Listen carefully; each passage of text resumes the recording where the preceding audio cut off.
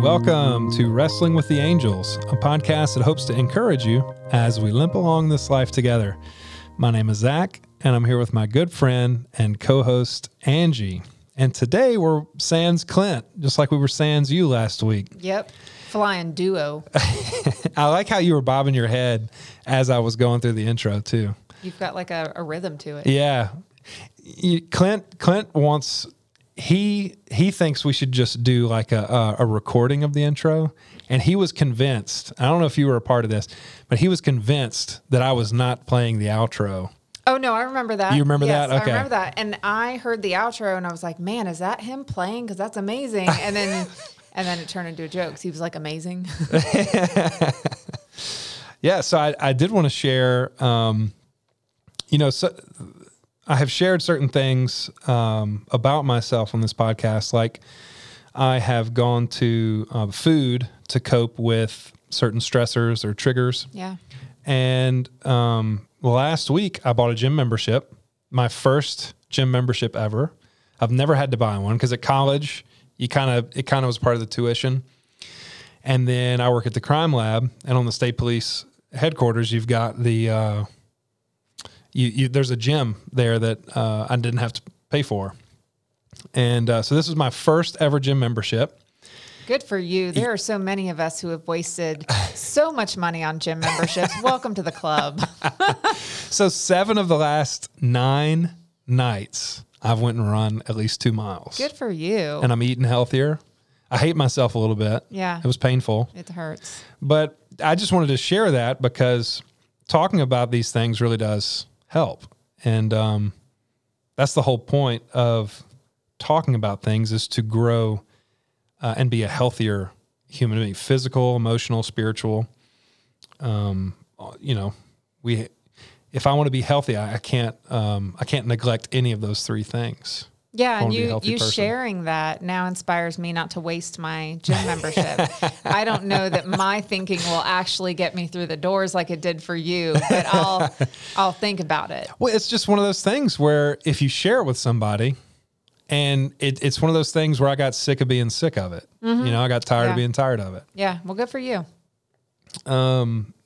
So last week we talked about empathy. Were you kind of bummed about missing that episode? Man, I was super bummed because that was going to be a good one, and we had texted a lot about what we were going to be talking about, and I was excited about that one. So yeah, it was a good episode though. You guys wrangled it pretty well. Oh, thank you. Yeah, we stole all your. It was good because we stole all your comments. Well, I mean, I didn't notice. Side glance. But today we're talking about personal heroes. Yeah. Now, when we first started talking about what we were going to talk about on this episode, and we mentioned personal heroes, I had a first instinct, and that first instinct was, I got to make these heroes awesome because I want to impress everyone. What, did you have anything like that? That was not my first instinct. My first instinct was who are my personal heroes, and my second instinct was also a thought along those lines. Yeah, my first instinct was like, man, I want to impress everyone. I don't know that mine was so much impress people, but like, who should I be saying is my hero? Like, yeah. And maybe that has something to do with impression. I'd have to explore that thought a little bit more. I don't know. Fear and ego. That's my MO. I am fearful of what others think of me, and I want other people to think of that I'm just the smartest person in the world, and that's silly. Yeah, I think my second thought had more to do with have I chosen the right personal heroes? For yourself? Yes. Yeah.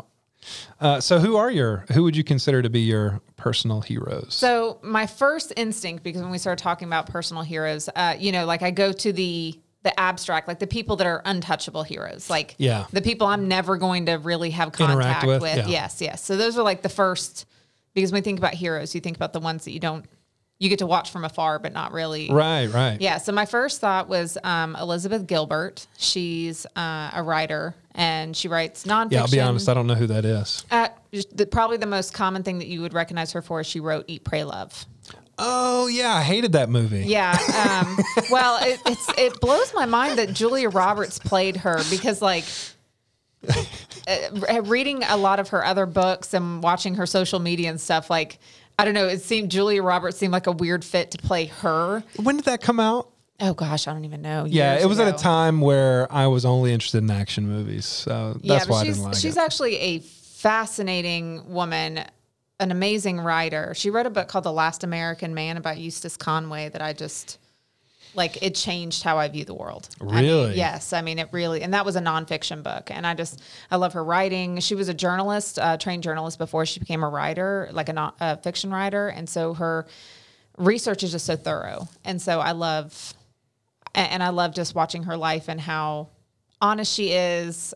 She's just so transparent and authentic. And at least from afar, it seems that way. How did you hear about her just from pop culture? How did you first hear about her? I think I probably watched Eat, Pray, Love years ago and I knew who she was. Mm-hmm. But it was really when I read her book on Eustace Conway that I started following her social media and then kind of started to understand her story. And I've read some of her other books since then. And so just to like kind of piece together.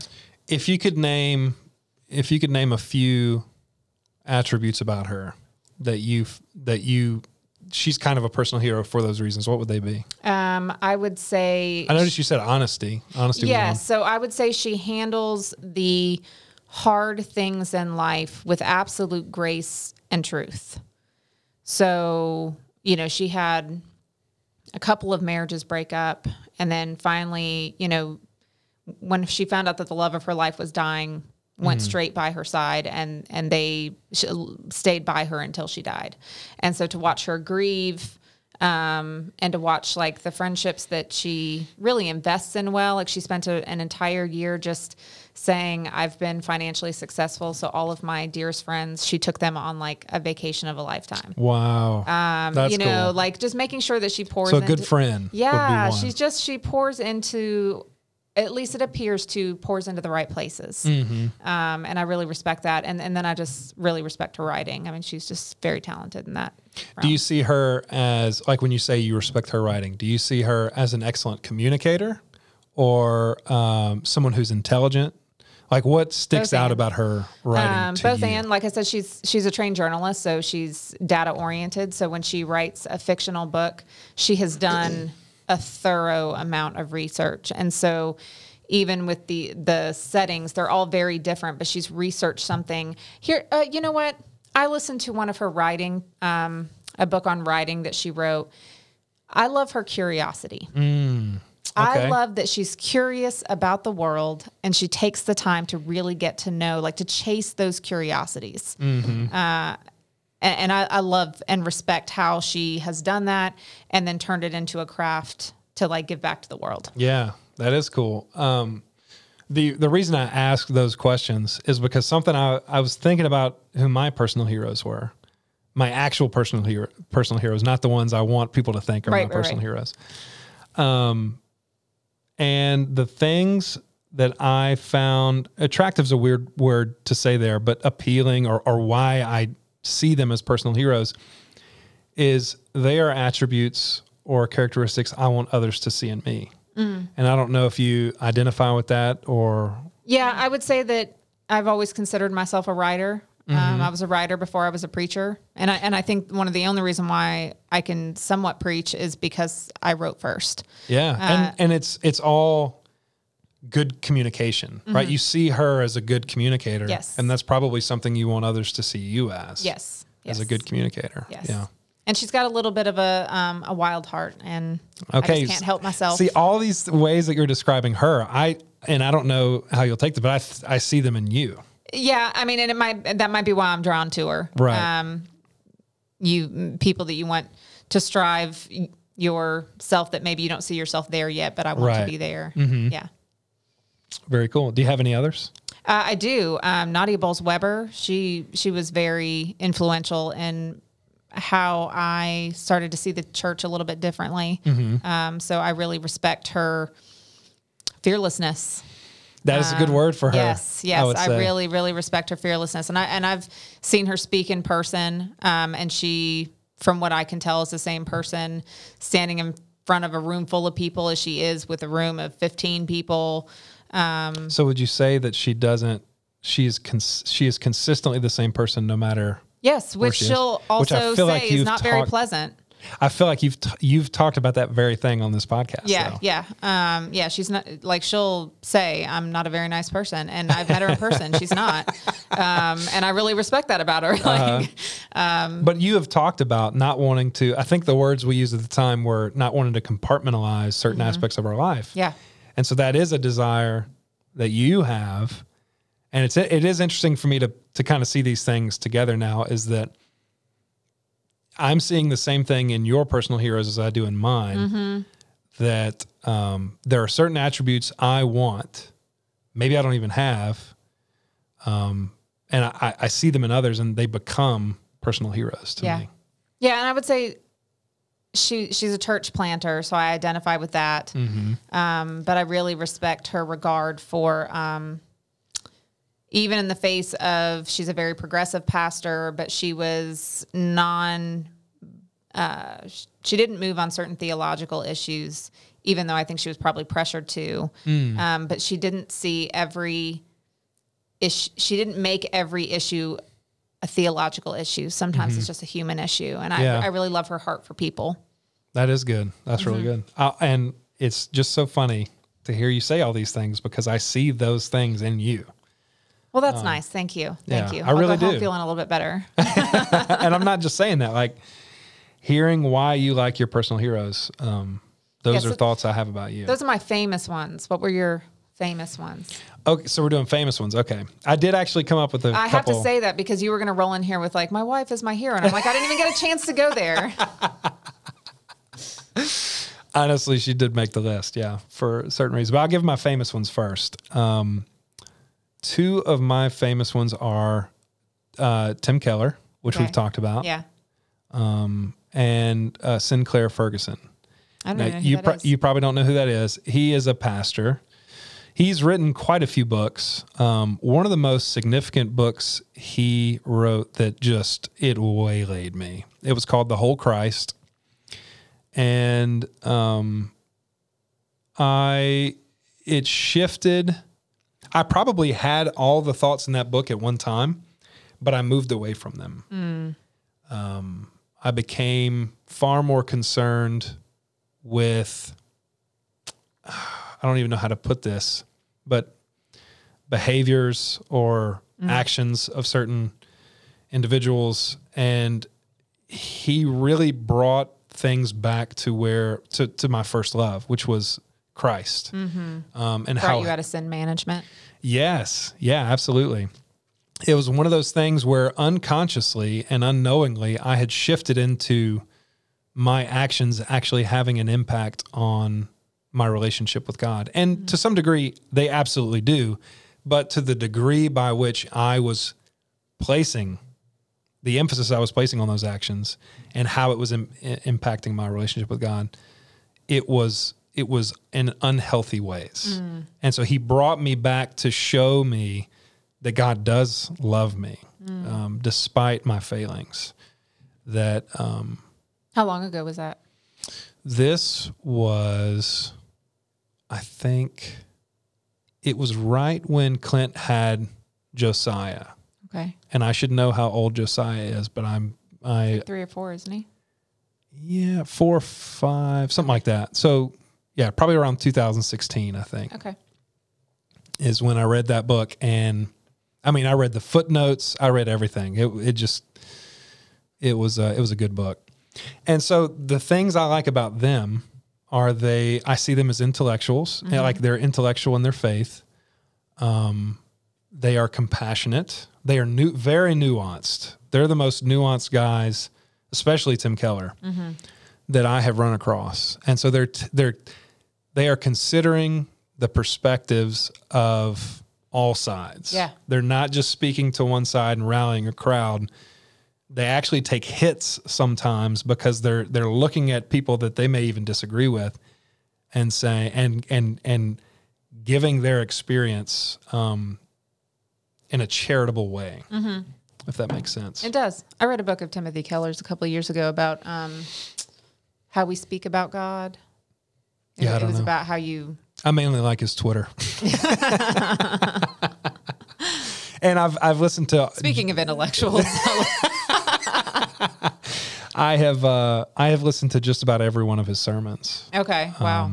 But he's no longer, he's Dude, retired how from many sermons have you listened to in your life if you've listened to all those and oh been a man, churchgoer? there, I honestly couldn't tell you, because there was a time where that was all, like, that was the only medium I was ingesting. Wow. Were sermons.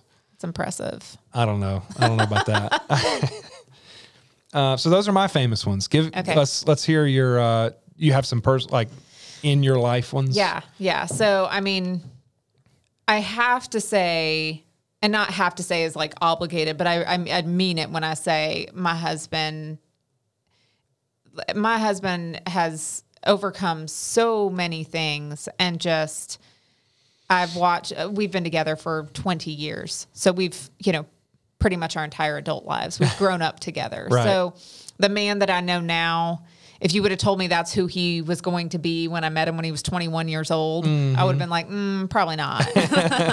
And he probably would have said the same thing about like how he knows me now. Yeah, right. You can't even estimate it. But to see, he's lost a father and a brother. We've lost our home in a flood, all while he was going through career changes. And he just has done such a good job of being like the anchor for me. Like, I am wild and unpredictable, and like when things go terribly wrong, I want to burn it down. Like that sounds like me. Yeah, like after the flood, I was like, all right, probably time to get out of here. Yeah, like let's just walk away. Right. And it's easier that way. I don't know if it's easier as much as like I'm. At the time, it feels easier. Yes, at the time, yes, absolutely. At the time, it felt like, what are we staying for? Like, look at this. And he's just always been such a calm, and he picks a route and says, we're going to go this way. And the right doors, like the doors that we're supposed to open, are going to open, and the ones that are not for us are going to close. And we're just going to believe that and keep walking forward.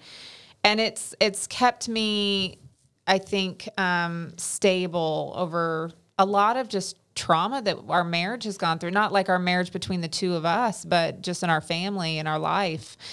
So I don't know, to watch him grow through all of that. And he just amazes me. He really does. Would you say that some of the attributes that he has complements you, so that you don't have necessarily what he has, but what he brings to the table is something you need? Oh yes, absolutely. And I would say, there's certain things that I bring that he needs. Yeah, absolutely. It's a partnership. Yeah, absolutely. 100%. So my next question is that frustrating sometimes? Yes. Where his strengths are, they're different than yours. And so it not only complements well, but sometimes can create friction. Oh yeah. 'Cause I mean, I experienced that in my own marriage. That's why I don't know how many of our listeners are into the Enneagram, but if you ever look, like my husband and I are both 8s. Oh, we're yikes. Yeah. So we're both 8s. So one of the worst things you can do with an 8 is make them feel like they're being controlled.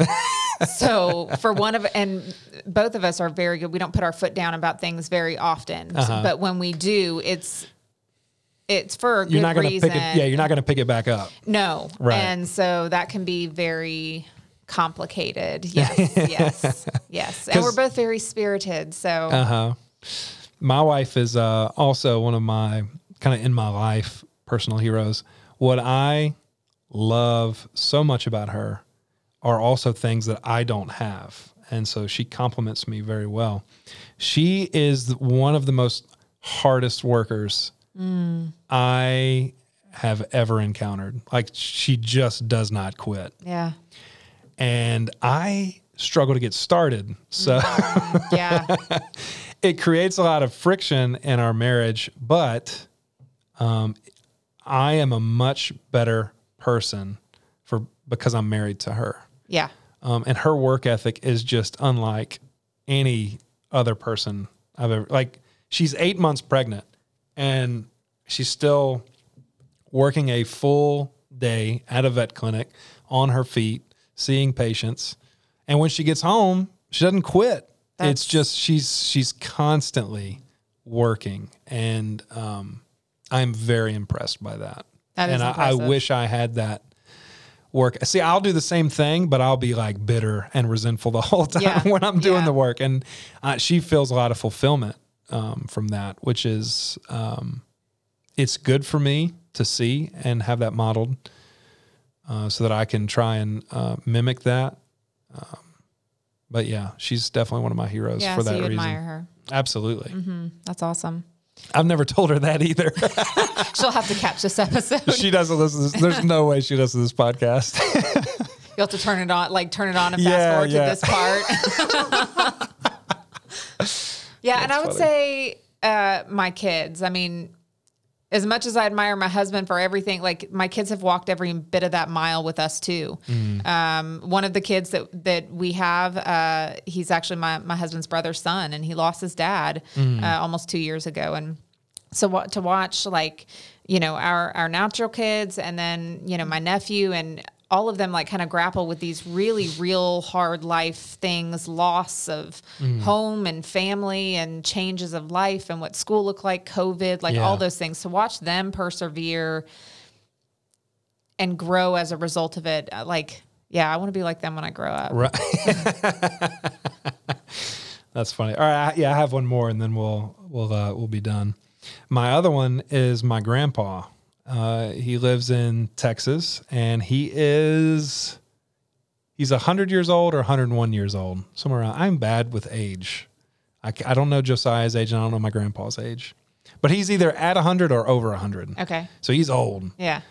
And he is one of the smartest guys I've ever met. He taught me how to play chess. So nice.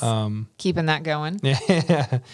And one of the things I admire most about him is he's encountered a lot of loss recently within the last 10, 15 years. And the dude is always in a good mood.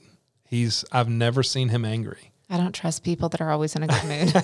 I'm just joking. I'm sure your grandpa's lovely. He's an atheist, and he doesn't have my sort of faith, spiritual support that I have when I get in a bad mood. Mm-hmm. A lot of people, I think, look at me on the outside and assume I'm always in a good mood, but that's not true. I hide a good bit. I've been trying to be more recently honest about those feelings, but it is genuinely something I see in him. It's not an ego thing where he's putting forth this image of always being in a good mood. He's legitimately always in a good mood. Just a happy person. He's a happy person. That's amazing. And he's never too emotional. Like that's one of the things I admire most about him, but that I don't have in myself, is he's almost a stoic.